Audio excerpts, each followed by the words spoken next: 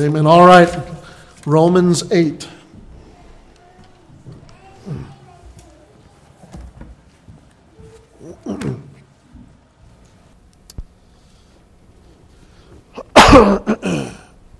Well, that didn't help.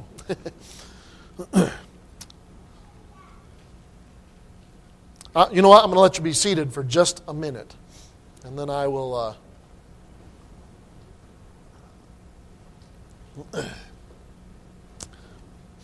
I've been debating on whether to stand or not stand, because I'm going to read the whole chapter. But let's go back before we read the chapter. Let's go back and do our review. Amen. Romans 8. So chapter 1. Chapter 1 was clear to bring us where Paul says, I'm introducing the gospel of Christ, and where we're going to start is everybody's a sinner.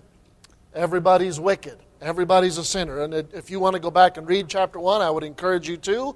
No one is exempt from the truth that all are sinners.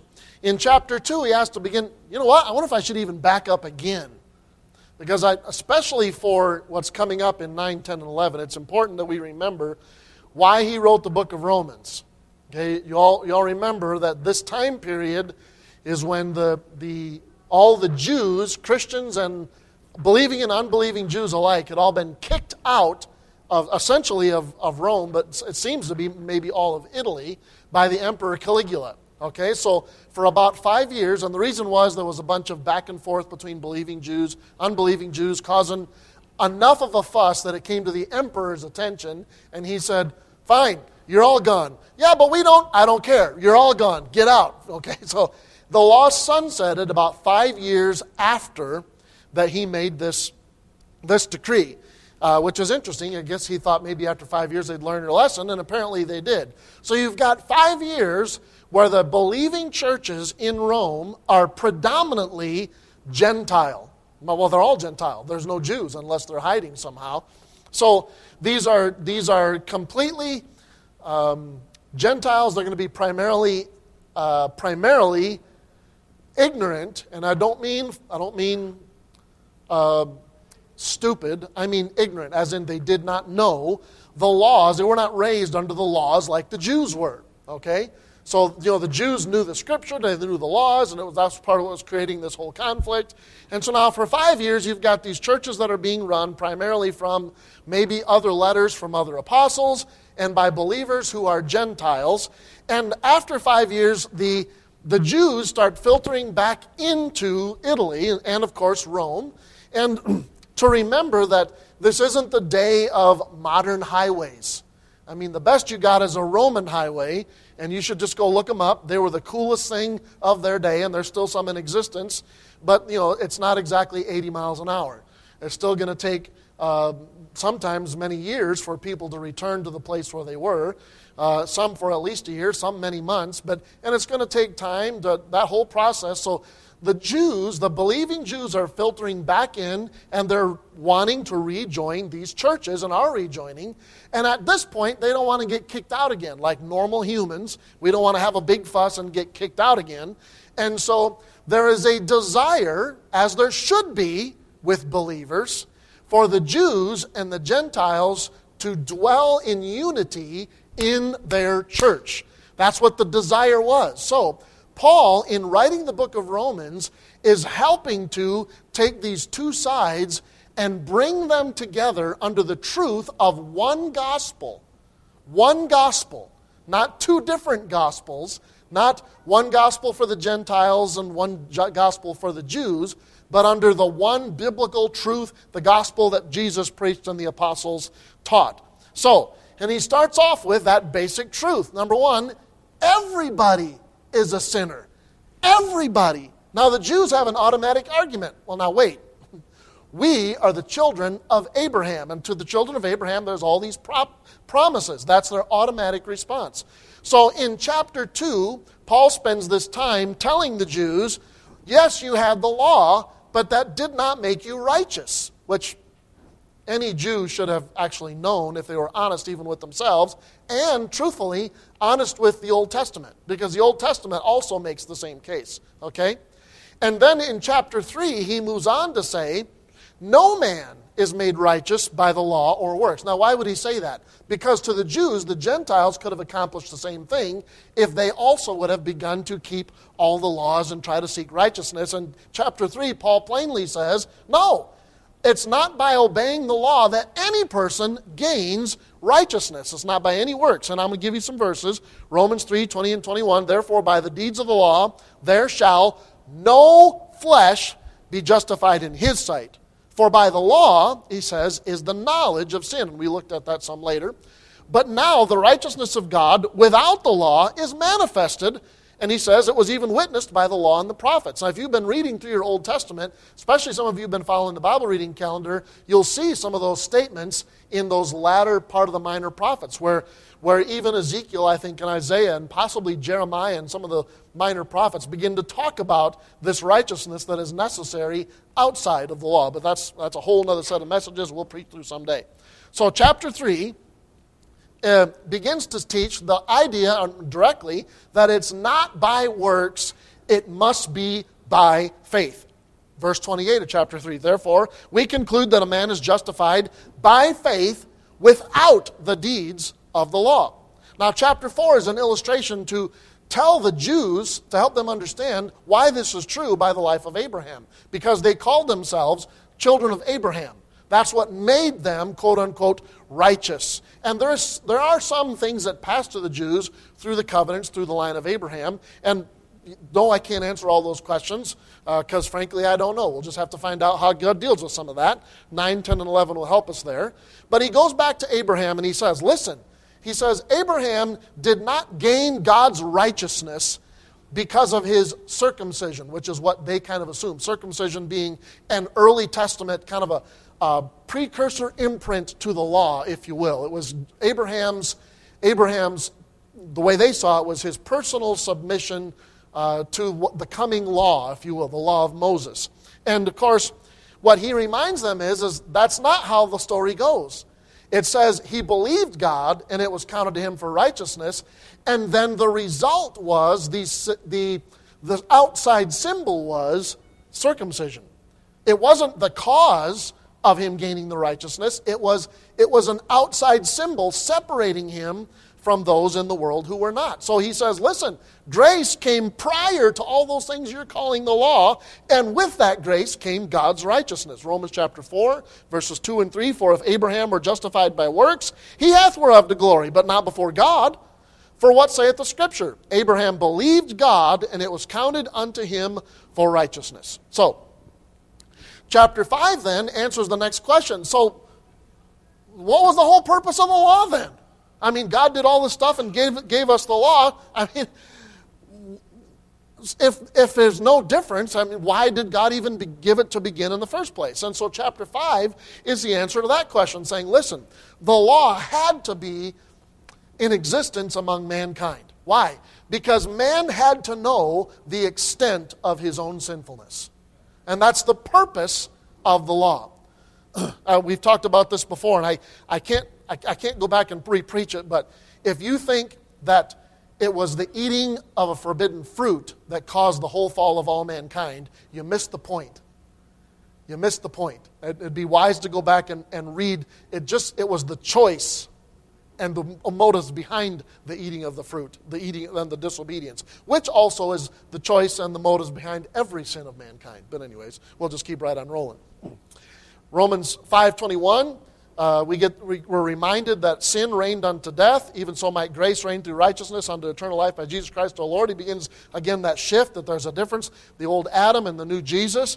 And then in chapter 6, he begins to tell us that grace, because, if the law is quote-unquote irrelevant, it was just there to help us understand what sin was. And then in chapter 5, hey, there had to be a difference between the old man and the new man. And then chapter 6, the result is, well then, okay, so if the law is what kind of helps us understand that grace is coming, and if, grace abounds, sin that's more abound, then, man, let's just go sin. The more we sin, then we can have more grace, or, thank the Lord I don't have to change myself because, whatever I sin, there's just going to be more. And in chapter 6, he says, no, grace is not introduced to men so that they could just sin without ever feeling the consequences. That wasn't the point. The point seems to be that sin is, the point of all of chapter 6 seems to be to point us that for those who are believers after the example of Abraham, who believed, they believed that sin is not their nature any longer. It's not the nature of a believing person. A Christian, their nature should not be one of known sin. Well, that's a sinner. They must be a Christian.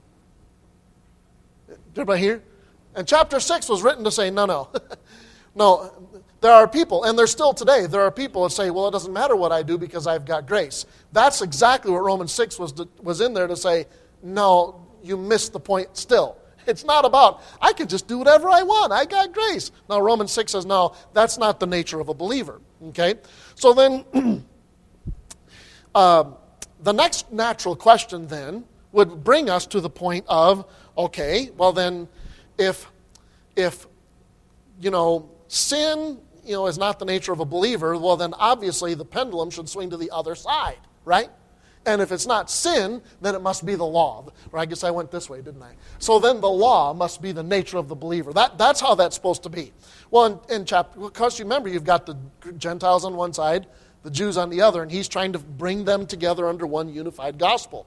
So verses 1 through 6 of chapter 7 deals with the question of if shouldn't we be trying then to keep the law? Shouldn't that be the nature of a believer? And chapter 7, verses 1 through 6 answers that question. No, that's not the nature of a believer either. So, no, my nature is not to be a complete sinner and, just, thank God for grace, just roll along through life and say, oh, well, I've got grace. And at the same time, verses 1 through 6 of chapter 7 say, a Christian's focus also is not to be, I got to keep the law. If I'm going to be righteous, I got to make sure I keep the law. And Paul says, no, that's not it either. It says the argument that you all have been having, both sides are using the wrong base for the argument. You've created essentially, I don't know if this is the proper term, I think it is, but you've created a false dichotomy. You say it has to be one or the other, and Paul is telling you it's neither. It's neither one. Amen. Now, at the rest of chapter, I didn't bring the notes in for that one. So, the rest of chapter 7, Paul begins to describe the condition of a believer on the planet. Okay?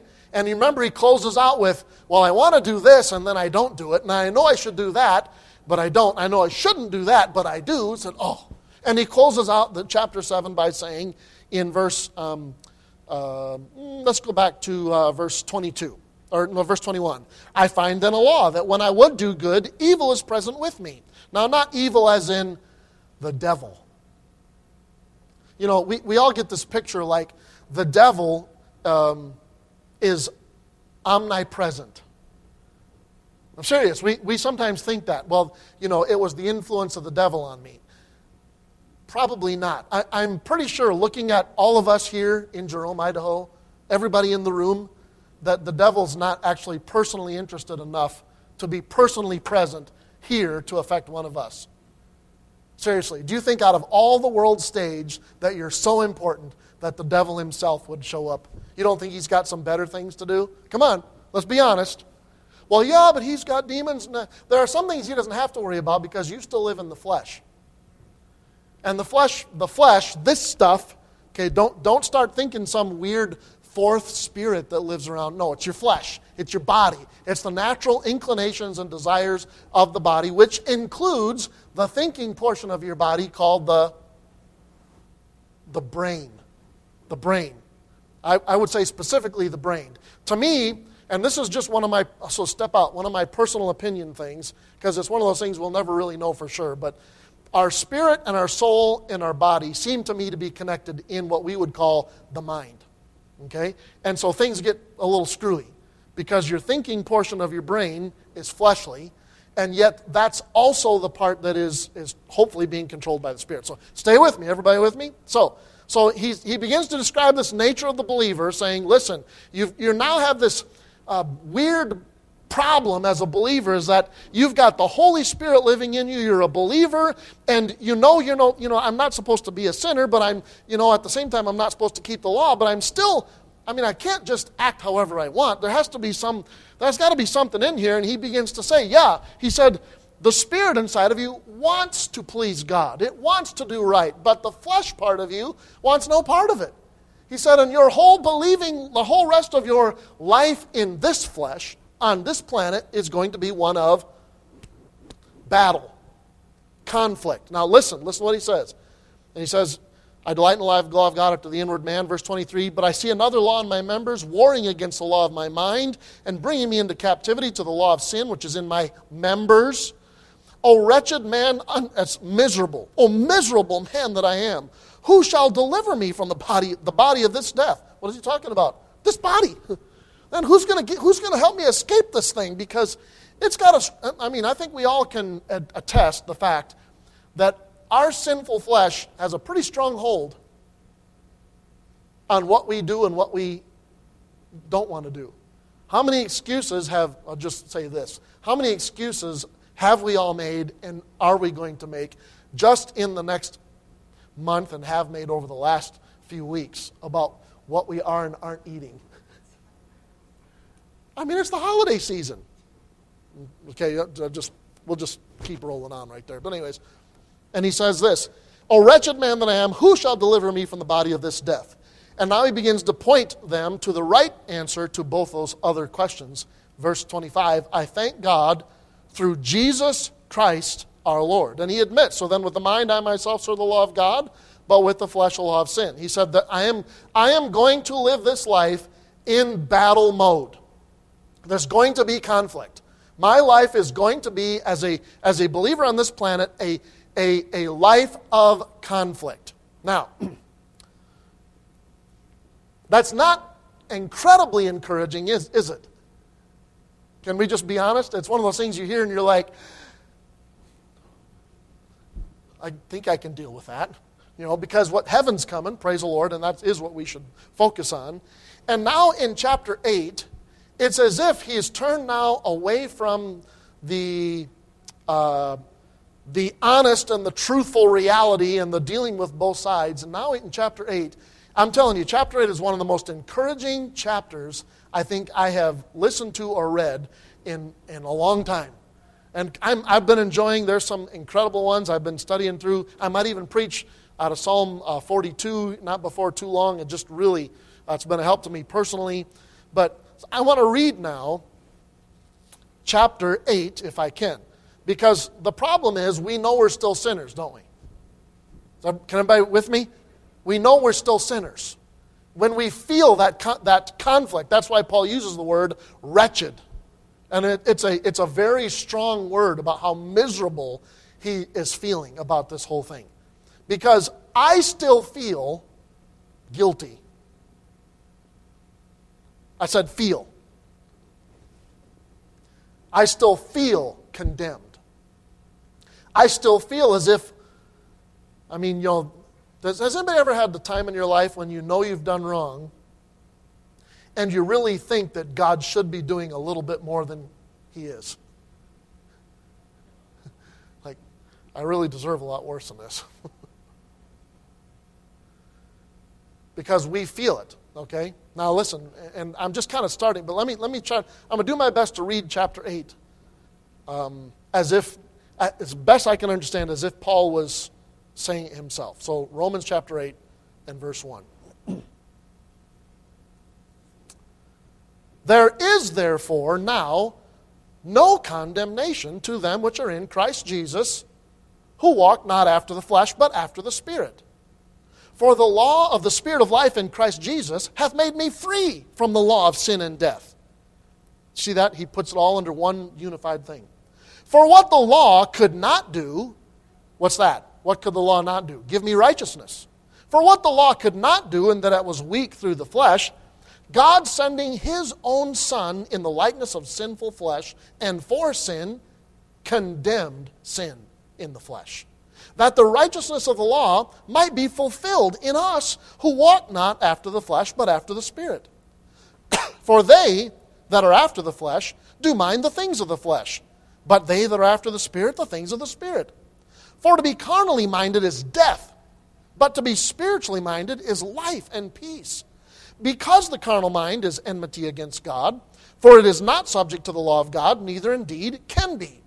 So then they that are in the flesh cannot please God. But ye are not in the flesh, but in the Spirit, if so be that the Spirit of God dwell in you. Now if any man have not the Spirit of Christ, he is none of his. And if Christ be in you, the body is dead because of sin, but the Spirit is life because of righteousness. But if the Spirit of him that hath raised up Jesus from the dead dwell in you, he that raised up Christ from the dead shall also quicken your mortal bodies by his Spirit that dwelleth in you. Therefore, brethren, we are debtors, not to the flesh, to live after the flesh. For if ye live after the flesh, ye shall die. But if ye through the Spirit do mortify the deeds of the body, ye shall live. For as many as are led by the Spirit of God, they are the sons of God. For ye have not received the spirit of bondage again to fear, but ye have received the spirit of adoption, whereby we cry, Abba. That's like Papa. That's a very endearing term. Abba, Father. The Spirit itself beareth witness with our spirit that we are the children of God. And if children, then heirs. Heirs of God and joint heirs with Christ, if so be that we suffer with him, we may also be glorified together. For I reckon that the sufferings of this present time are not worthy to be compared with the glory which shall be revealed in us. For the earnest expectation of the creature waiteth for the manifestation of the sons of God. For the creature was made subject to vanity, not willingly, but by reason of him who hath subjected the same in hope. Because the creature itself also shall be delivered from the bondage of corruption into the glorious liberty of the children of God. For we know that the whole creation groaneth and travaileth in pain together until now. And not only they, but ourselves also, which have the first fruits of the Spirit, even we ourselves groan within ourselves, waiting for the adoption, to wit, the redemption of our body.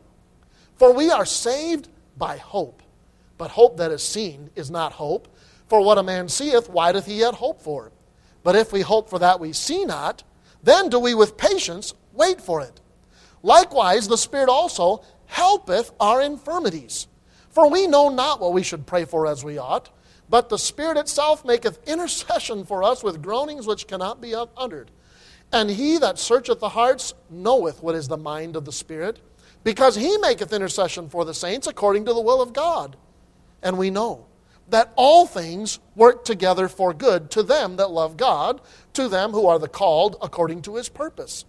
For whom he did foreknow, he also did predestinate to be conformed to the image of his Son, that he might be the firstborn among many brethren. Moreover, whom he did predestinate, them he also called. And whom he called, them he also justified. And whom he justified, them he also glorified. What shall we say then to these things? If God be for us, who can be against us? He that spared not his own Son, but delivered him up for us all, how shall he not with him also freely give us all things? Who shall lay anything to the charge of God's elect? Remember verse 1, no condemnation. Who shall lay anything to the charge of God's elect? It is God that justifieth.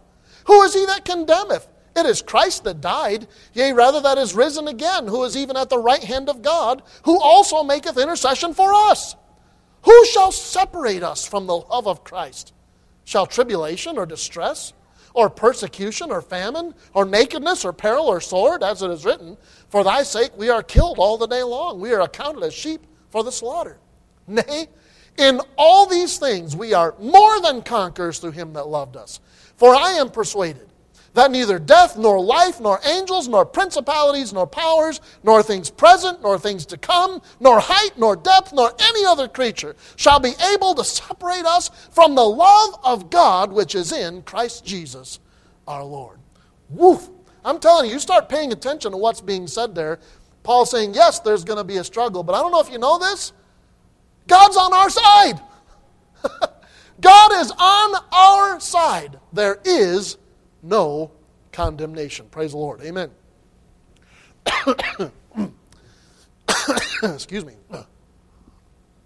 Let's pray. Dear Father, we thank you so much for the day, Lord. I pray that you would Lord, help this chapter be a great encouragement to us, Lord, to help us see that while there is a battle, we are not subject to loss in the battle. Well, thank you for this. We ask this in Jesus' name. Amen. Amen. So, I've looked at this. I've named the title More Than Conquerors. We could look at it and call it The Great Benefits of the Believer. This whole chapter is divided into 4 or 5 just great, unbelievable benefits that are directly to the believer, and that's where we're going to look. But I want to look back at chapter 8 verse 1, because this is where we get a lot of confusion about this, okay? So when people read chapter 8, verse 1, they want to apply it like they do the judge not, verses, which, by the way, don't say what most people use them for, because we are actually called to do some judging in this world. But he says, there is therefore now no condemnation.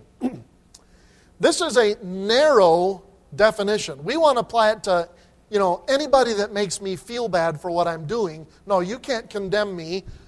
You're missing the point of the verse. Because the word condemnation is a legal term. Okay? It's a legal term. In other words, inside of the courtroom of the book of Romans, of where Paul has been building his case, he's saying, listen, for those who are believers, there's going to be no bad sentence from God the judge. The word condemnation means an adverse sentence. In other words, when we stand before God as believers, it's not talking about other humans. It's talking about our standing before God Himself. And he says, before God Himself, there's no condemnation. After he just got done saying, I'm a conflicted, miserable man, and I know I still sin, Paul turns right around and says, but let me tell you something. When you stand in front of God, no condemnation. No bad sentence. God's not going to get up there and say, well, I wanted to pronounce you innocent, and you did believe Jesus, but I just can't get over the stuff you've done. No, that's not what's going to happen. No condemnation means no condemnation. The God, the judge, when you stand before Him, no matter the battle you lived on this planet, when you stand before God, there's not going to be a innocent with caveats. I declare you innocent, but a few clauses we'll have to deal with. No condemnation means no condemnation. And he says, now to them which are in Christ Jesus, and then he puts in this little clause, which I like, it's kind of interesting. He says, who walk not after the flesh, but after the Spirit. Now that's kind of an interesting clause. I mean, you understand what a clause is in a legal document, right? It's the phrases that you add at the end of a contract that make amendments or adjustments or exceptions to whatever has just been said. It's kind of an interesting thing that he's putting here, because we are in the realm of believers who are seeking to find what is the right path I'm supposed to walk. Is it the path of the law or sin and just freedom to sin, do whatever I want? Or is it the path of trying to do this? And he says, no. He says, both of those are the wrong answer. There's only one direction, and that is to walk after the Spirit. Now, why does he not say that there's no condemnation? Now, I'm not going to spend a lot of time here. The truth is the truth. When we stand before God, in the subject of our guilt or innocence and entry to heaven and peace with God, believers are innocent. That has been declared. God paid the payment. There's nothing else. But there are some principles that still apply on the planet. Not necessarily rules, because God seems to break those particular rules all the time. Now, for instance, you understand what a law is, right? If I drop the glass, what happens? Or if I let go of the glass, excuse me. We call it drop. It's actually interesting. We don't drop anything. We let go of it. And then gravity takes hold. You know what I'm saying? We let go of it. So is that a principle or a law? This is pretty uniform over all of the earth, correct? Okay, that's a law. A principle. And it's one I'm glad is a principle, but I used to reference, and I used to say, the law of sowing and reaping. I called it a law. But it's not a law, it's a principle.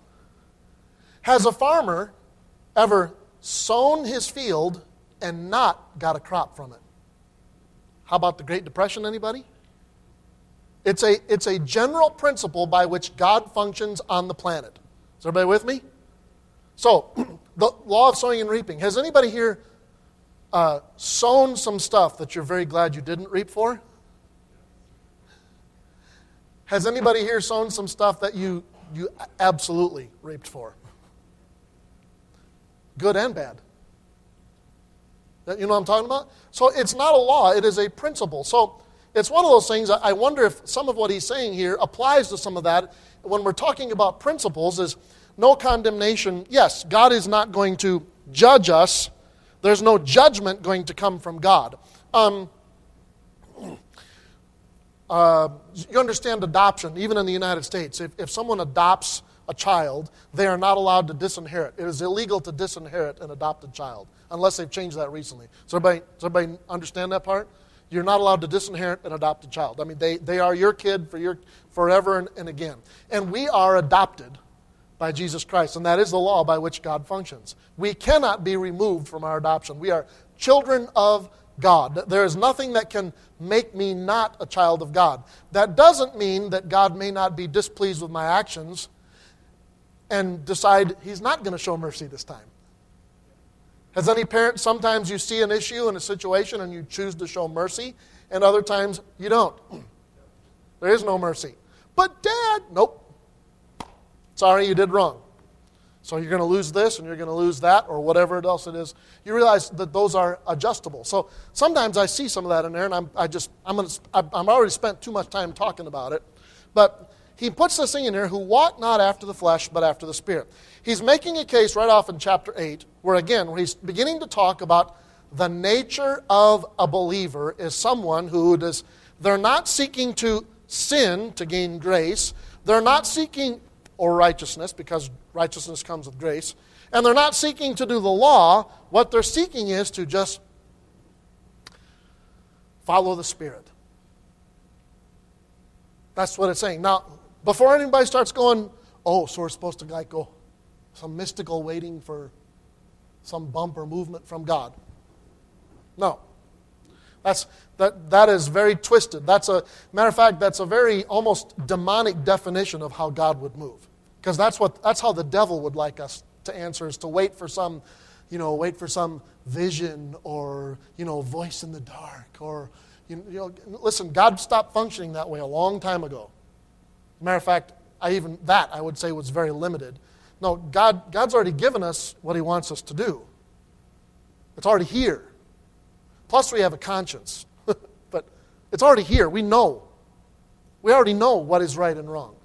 People want to say, I just wish God would tell me what to do. He already has. He literally already has. Why does the preacher tell you to read your Bible? So, what does it mean to walk after the flesh or walk after the Spirit? Well, it's really simple. Am I going to let my flesh be in control? Or am I going to decide to just try to follow the Spirit? Well, that's keeping the law. No, it's not about keeping the law. It's finding out, what does the Spirit want me to do? It's very interesting.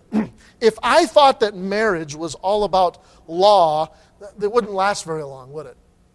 Well, I got to do this. I vowed that I would do this, this, and this when we got married. And by golly, I'm going to keep the law. I'm going to keep my word. And boy, that's just a really great way to keep a marriage just thriving, right? Come on. No, y'all aren't with it. So, does some of you guys understand this and some of you don't? Do any of you guys occasionally have a pile of clothes somewhere? Never do. Now, I feel like I'm pretty good about cleaning up after myself most of the time. But there are occasions where you come home late and you leave early, and when you leave, it's still sitting there. My socks, other stuff. It's still sitting there. Now, if I live by myself, I'm a little bit more of a neat freak than I think I couldn't quite stand it too long. But I know some guys, because I worked in the dean's office at a college, and I have been in those rooms where, wow, you open the door,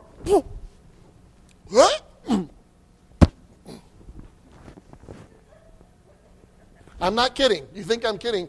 Just ask anybody here who's lived in a dorm. It can be pretty impressive sometimes. And you walk in and you're looking around and there's food and clothes and but you know what happens when you get married? Does the wife want that hanging out there? No. Won't you leaving all your dirty old stuff everywhere? So what does the guy do? Well, the law says, no, he loves his wife, and out of a desire to be pleasing to her, which, by the way, there's nothing wrong with that. That would actually be the right thing to do.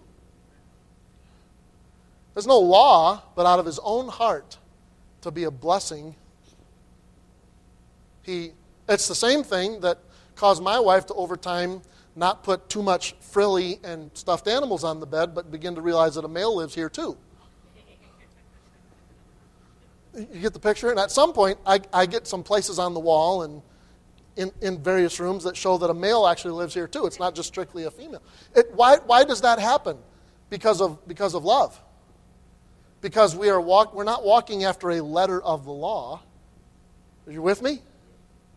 Now, just so y'all know, that doesn't happen just because you said I do and the next day all switches. That's a lifetime of effort and work. Which, by the way, is the same point in chapter 8. It's a lifetime of effort and work. Who walk not after the Spirit, but after the flesh. Well, what does that mean? That walking after. I love it. It's a law of spirit of life in Christ Jesus. Amen. Praise the Lord. So it's only for believers, but it's about life. And it says this. This will help you be freed from the law of sin, be free from the law of death, so we cover both sides, because the law couldn't do it, it was weak. Jesus did it in his flesh. He's the one that made up the difference. And he says, so, you still live in the flesh, but you're walking after the Spirit, and here's what I have done for you. So not only have I said, there is going to be no guilt for your failures. So the chapter 7, miserable man, there is still no guilt. There will be no guilt from God, no adverse sentence for your failures. That's not taking away some of the consequences that have to be paid on earth. There is still some sowing and reaping that applies, okay? Does everybody understand? Is everybody with me? Okay. There's still some sowing and reaping that applies, but when it comes to my standing before God, no guilt. Now, so he says, here's what I'm giving you is a new choice, is to walk after the Spirit. Oh, and by the way, I didn't just stand up here on my throne and say, do this. No, I've decided to give you some help. You have the Spirit of God. So not only am I going to say no condemnation, I also know your heart that you, as believers, the nature of a believer should still be to please God. Amen. If the nature of a person who calls himself a believer is just to sin and to keep sinning, we have some questions.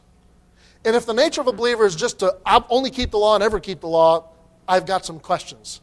But if the nature of a believer is to please God, God says, I've sent you someone to help. Amen. I've sent someone to help. And he says, I love it what he says here. Let's see. Man, we could spend so much time, and I don't want to. I'm trying to do as much of an overview as I can here, but let's get down to the thing here. So let me just move on. All right. Verse 4. That the righteousness of the law might be fulfilled in us who walk not after the flesh, but after the Spirit. Now, that's kind of an interesting thing. After. Walk not after the flesh or after the Spirit. But we don't use those terms anymore. Okay? We don't use those ideas about after. What we think about after is this following. I'm following after. That's not quite what it means here. The idea is we would actually probably use more the words according to or in alignment with. Maybe that would be another way to put it. So we would use these words, who walk not according to the flesh or in alliance with the flesh, but instead they walk according to or in alignment with, alliance and alignment with the Spirit. Amen. So there's a choice here. How are you going to walk? And he says in verse 5, for they that are, listen, same thing, after the flesh do mind the things of the flesh, but they that are after the Spirit, the things of the Spirit. Amen. Okay? Well, just clearly he says, I'm going to go ahead and read verse 6. For to be carnally minded is death, but to be spiritually minded is life and peace, because the carnal mind is enmity against God. For it is not subject to the law of God. Okay? It is not in submission. That's what that means. The carnal mind, this body, this fleshly body, is not in submission to God, and it can't be. Kind of an interesting thing. Okay? So then they that are in the flesh cannot please God, but ye are not in the flesh, but in the Spirit, so be that the Spirit of God dwell in you. I was talking about believers. Now, if any man have not the Spirit of Christ, he is none of his. And if Christ be in you, the body is dead because of sin. I'm going to stop right there. That's getting ahead of us. So I need two people here real quick. So, brother, can you help me out, brother?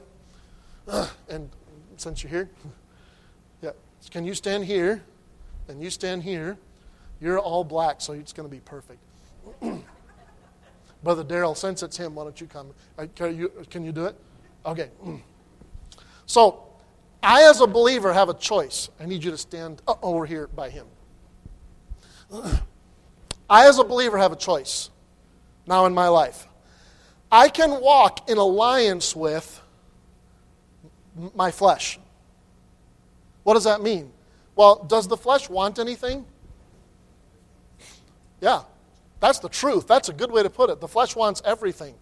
Why is it that window shopping ends up being purchasing? It's dangerous to go start looking for a car because you're probably going to end up buying one whether you need it or not. You know what? Does everybody... Listen, the flesh always wants. Does it not? The flesh wants protection. The flesh wants food. The flesh wants to be appealing to other people in the flesh. The flesh wants to be recognized by other people in the flesh. The flesh wants to have power over other people because it feels good. Are you following me? The flesh wants money because it feels good. The flesh wants food because it feels good. The flesh wants what it wants. It doesn't matter what culture you're in. The flesh wants what it wants, whatever culture. It don't matter if you're in the middle of a tribe in the Amazon or whether you're in the penthouse in New York City. The flesh always wants what it wants and will do whatever it can to get it. And if I walk in alliance with the flesh as a believer, I am letting the flesh take me where it wants to go. Are you hearing me? Now, does God sometimes give us what we want? Absolutely. It's kind of interesting how God works that. But the idea is my placing myself under the control of the flesh doing what it wants to do. And again, the flesh is pretty powerful, isn't it? Just as a reminder, try fasting for 3 or 4 days. See how much your flesh wants to be in control. Now, can you all swap around just a second? Now, I can walk would be after the Spirit. Now, I'm going to use it as a two-people thing just so you can kind of get the visual. Because in my mind, in humans' minds, we always say bad and good. So, well, as a believer, I do want to do what God wants me to do. I do want to be like Christ. Now, here's the thing. When I say I want to be like Christ, guess what I get? I guess I want you over here on this side. Getting your exercise in today. When I say I want to be like Christ and I lean this way, you know what I immediately get? The Holy Spirit. And all of the Holy Spirit's power to assist me in this endeavor. Now, listen to what it says, who walk not after the flesh, but after the Spirit. You know what we want as believers? We just want to be this neutral nothing, and the Holy Spirit just to kind of grab us and make us do it. Well, God, why can't you just do it? What? Has anybody ever seen that? I just want to quit. God, why can't you just do it? And what the Lord is saying, what Paul's trying to teach us in this is we have a choice who we are going to yield to. We are not neutral. We are never neutral.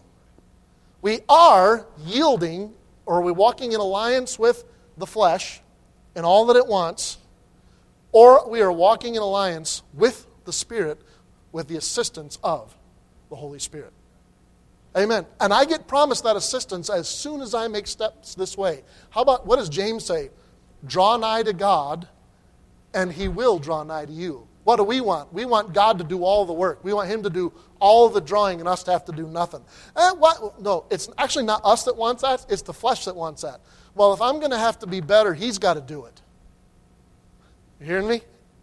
If I'm going to have to be a better Christian, then He's going to have to make me do it because I don't want to. Now, there's some. You hearing the battle going on? And why are we miserable people? But here's what Paul's saying. Listen, even if you spend your whole life as a believer yielding to this, which that would be very hard to understand how a believer could do that. and God not take him home. I don't know.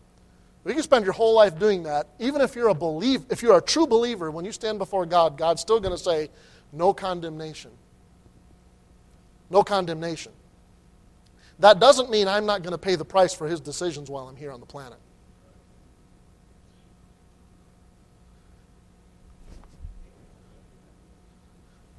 If this keeps happening, we just want this not to grow.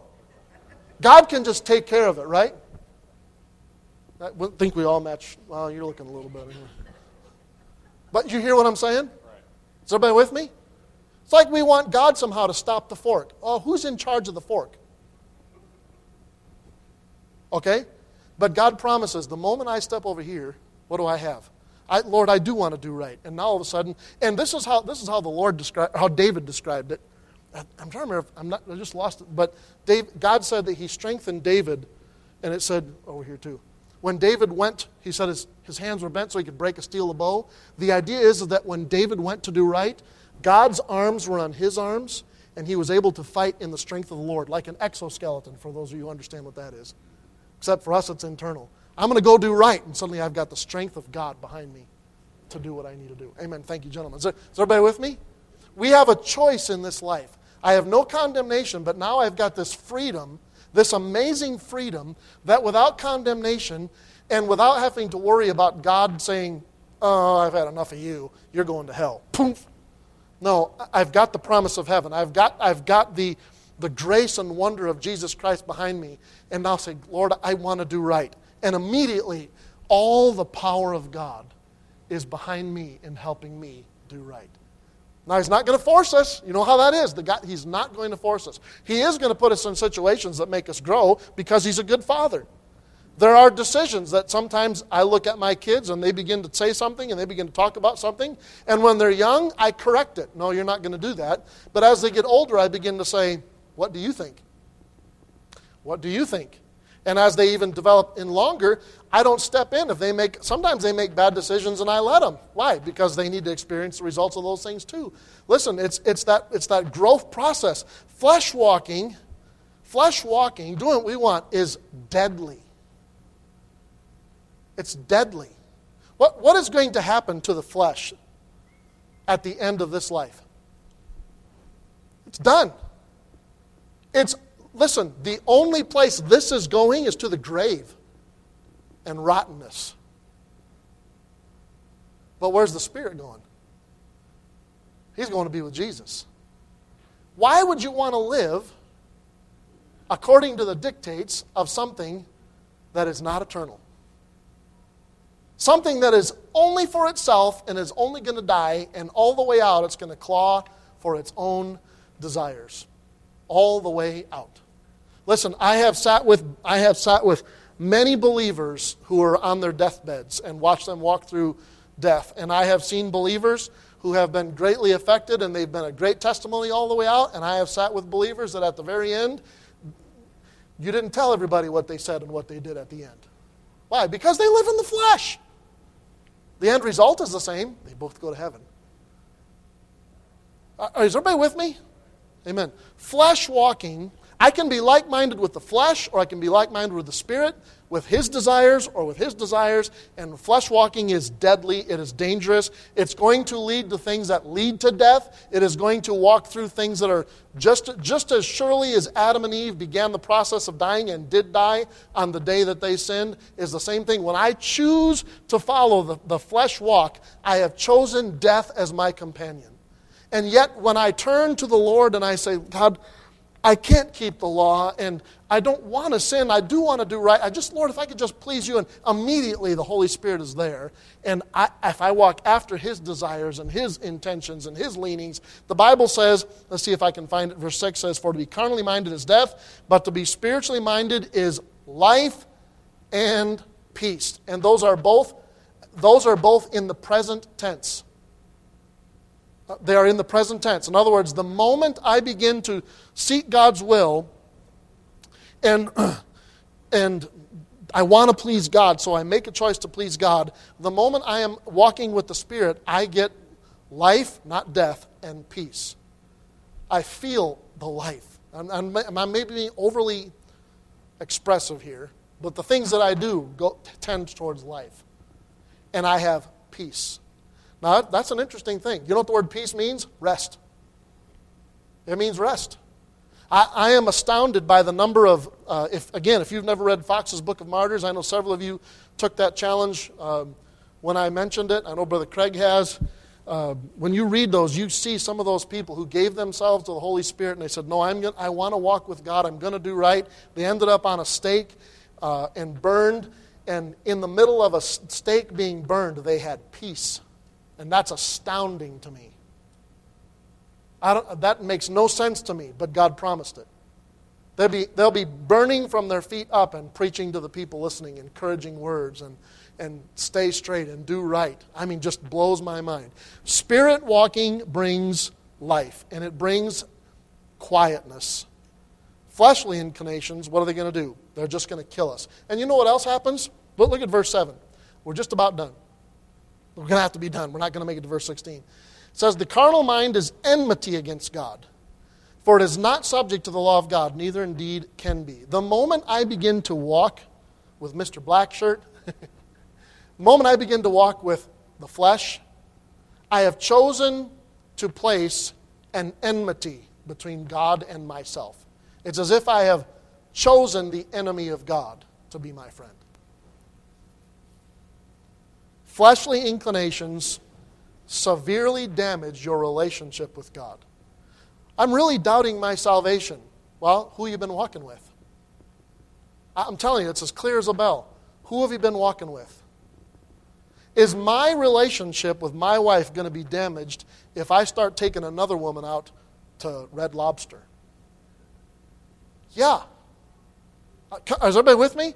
I know sometimes that's overused, but you get the picture. It is a love relationship. It really is. And when I choose to walk with the enemy of God, there's a problem. There's a problem, and it's going to create a problem between me and God. And you know what? I might not feel God like I used to feel Him. I might not feel like I'm saved. Well, yeah, because you've been walking with the enemy.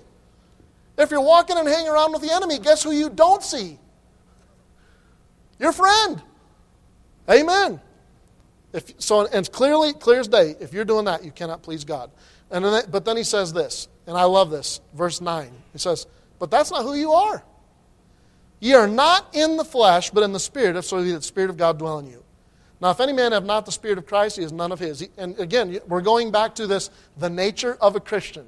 The nature of a Christian is not sin. The nature of a Christian is not the law. The nature of a Christian is not walking with the flesh. The nature of a Christian is to walk with the Spirit. That's clearly what this verse is saying. Listen, if you are a believer, you have the Spirit. You've got that power. You've got those inclinations. Just do what's there. You've already got the ability and the power to do it. The nature of a believer is someone who follows walking with the Spirit. Amen. And then he says, I'm just going to read it through now and we'll be done. Verse 10. And if Christ be in you, the body is dead because of sin. It has no power. It's powerless. But the Spirit is life because of righteousness. But if the Spirit of Him that raised up Jesus from the dead dwell in you, He that raised up Christ from the dead shall also quicken your mortal bodies by His Spirit that dwelleth in you. What is he talking about? Well, he's talking about resurrection. Hey, the God that raised up Jesus to new life, guess what He's going to do to you? He's going to raise up you. You're going to be a resurrected body one day. The promise of the flesh is a future, the promise of the walking with the Spirit is a future perfection in the flesh, while the promise of the flesh is nothing but death. And he even continues that in the next verse. He says in verse 12, therefore, brethren, we are debtors, not to the flesh, to live after the flesh. For if ye live after the flesh, ye shall die. But if ye through the Spirit do mortify the deeds of the body, ye shall live. So why would we invest in something that's not eternal? Again, we're going to have to quit right there. But the excitement, the wonder of this, the first two parts of this chapter is this. There's no condemnation. A believer has the great benefit of, even though you're a wretched man, even though you have this sinful flesh and the desire to walk and not do it and the desire not to do it, and still I do it, God says, but don't worry, there's no condemnation. You're not going to get to heaven and have things change. It's done. It's settled. It's over. You are receiving no guilty sentence. Oh, What an immediate relief from God. Yes, I know you're imperfect, but it's not going to change the sentence. Yes, I know you're a miserable person and you're trying to do right and you can't, but you're not going to receive an adverse sentence. However, that being said, I have also given you the great power of the Holy Spirit. So that not only do you have no sentence, I also have given you the strength to live the life that you know you should. So guess what you need to do? Choose who you're going to walk with. It's not a legal battle, it's a choice. It's a choice. And it should really be applied to almost everything we do. Amen. Now, would this be following what my flesh wants? Or would this be glorifying to God and be yielding to the Spirit? In everything that we do. There are people that would run to the law and make those decisions, and then they use that law to beat up everybody else who's not matching up the law. And that's not right. What I'm supposed to do is follow the Holy Spirit for me. That, again, this interesting thing, just as a simple illustration, but for my dad, and I've mentioned this before, but the thing that he told me one day and just shocked me to death is that when we would go to the grocery store, he chose not to walk down the alcohol aisle. And my brain was like, well, why not? I've never seen my dad touch liquor in my whole life. I mean, never even express any interest. And yet he knew his own walk and knew that if he walked down the liquor aisle, he'd be more than likely more tempted to go back and walk according to the desires of the flesh. And so for him to walk after the Spirit was to skip the liquor aisle. Can I just tell you, I can walk down the liquor aisle all day long, and it doesn't affect me a lick. I've never tasted it. Well, I shouldn't say that. I may have. There's a couple times I think I got fooled by some folks, but anyways. There's no desire. There's no attraction for me there. You understand? So for me, I can walk down there all day long and never feel the pull of the flesh. So you understand? You hear what I'm saying? There's no law for that. But there is action that brings results. What you do does matter. But mostly to you and your relationship with God. Amen. Now, there are times when I need to be careful what I do and say so I'm not an offense to other people. Because that also would be walking after the Spirit. Well, I don't care what they think. Oh, yeah, you just hooked arms with the flesh all day long. The moment you say, I don't care what they think, that's all flesh. That is exactly what the flesh would say. The Spirit will not say that. The Spirit will not say that. The Spirit will say, am I being a hindrance? I don't want to be a hindrance to another believer.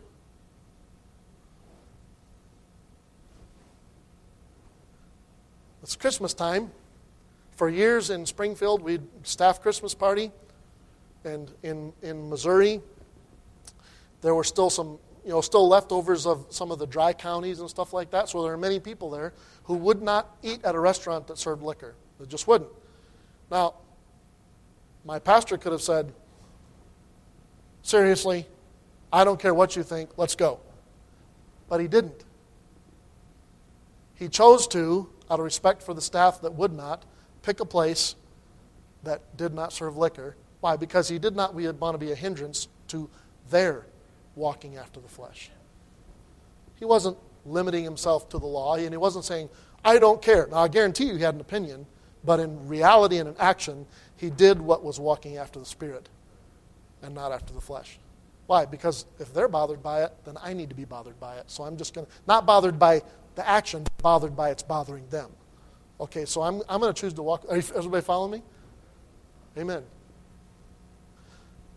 Your walk with the Lord is not about doing whatever I want and getting away with it, and it's okay. And it's not about, I've got to obey everything that I think might be possibly a law in the Bible, and even some that I find that might look like they're a law. No, that's not being a believer either. What being a believer is realizing there is no condemnation on either side. I am free before God to do whatever I want. but the Holy Spirit lives inside of me, and I do want to do right. I do whatever right is. So I'm going to learn to follow after the Spirit. I'm going to get in the book. I'm going to find out what it says about my life with others, about my life as an employee, about my life as a husband. And I'm going to look in there and say, if that's what pleases God, I'm going to try. I'm going to try. And then watch what God does when I try. Watch Him reach around me and place His strength on top of me and say, okay, if you're going to go this way, you got my power. We're ready to roll. Let's go do it. Amen. Doesn't mean you're going to be perfect, but thank the Lord, we can choose to follow the Spirit. We don't have to follow the flesh. Dear Father,